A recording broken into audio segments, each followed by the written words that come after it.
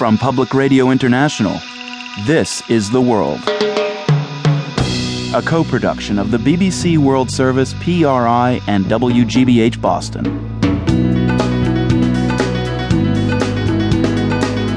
It's Wednesday, August 25th. I'm Marco Werman.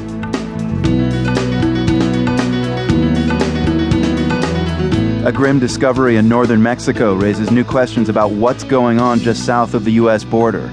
Also, remembering Samantha Smith, she was a young American girl who sent a letter to the top Soviet leader 25 years ago. Cultural exchanges ensued to the delight of Soviet kids. They wanted those exchanges. They wanted chewing gum. They wanted jeans. It became all very materialistic, but it was Samantha to some people, Samantha just opened this door to capitalism. Now this news. BBC News with Jonathan Izard. At least 50 people have been killed and 230 wounded in a series of bomb attacks across Iraq. There were at least a dozen blasts, including car and roadside bombs. From Baghdad, Hugh Sykes reports.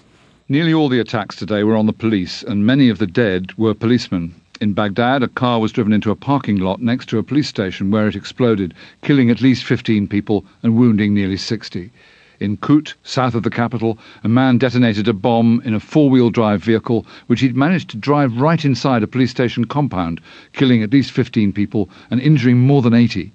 The Baghdad Security Center believe that these attacks are a response by the so-called Islamic State of Iraq, a branch of al-Qaeda here, to the Americans sending all their combat troops home.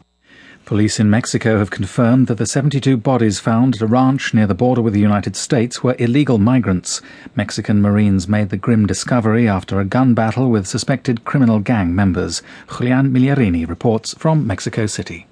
The bodies belong to Central and South American migrants. These are migrants that, according to Mexican media and what the government seems to be saying now, were making their way through Mexico in order to reach the United States.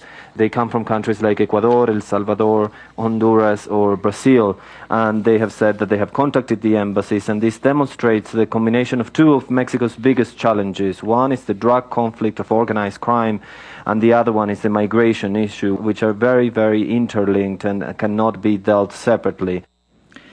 Evidence is emerging that the devastating floods in Pakistan are worsening, with new reports of rising floodwaters, thousands more people in urgent need of shelter, while crops and livestock have been destroyed in isolated communities which can now be supplied only by air. A senior minister in one of the worst affected areas, the province of Sindh, says his teams are on a war footing. The chief of the United Nations Food and Agriculture Organization says that a significant amount of crops such as rice, maize and vegetables have been destroyed. Vital seeds are being lost, and a senior EU official says unless new crops are planted in the coming season, next year's crisis could be a food crisis.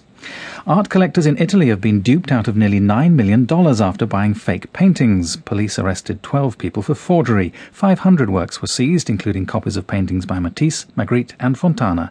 Duncan Kennedy reports from Rome. The counterfeits came to light during police raids on the homes of dozens of legitimate art collectors across Italy. Investigators say the collectors had bought the pictures on the internet in good faith. The fraud was discovered after police monitored payment transactions on well-known websites and by consulting art historians.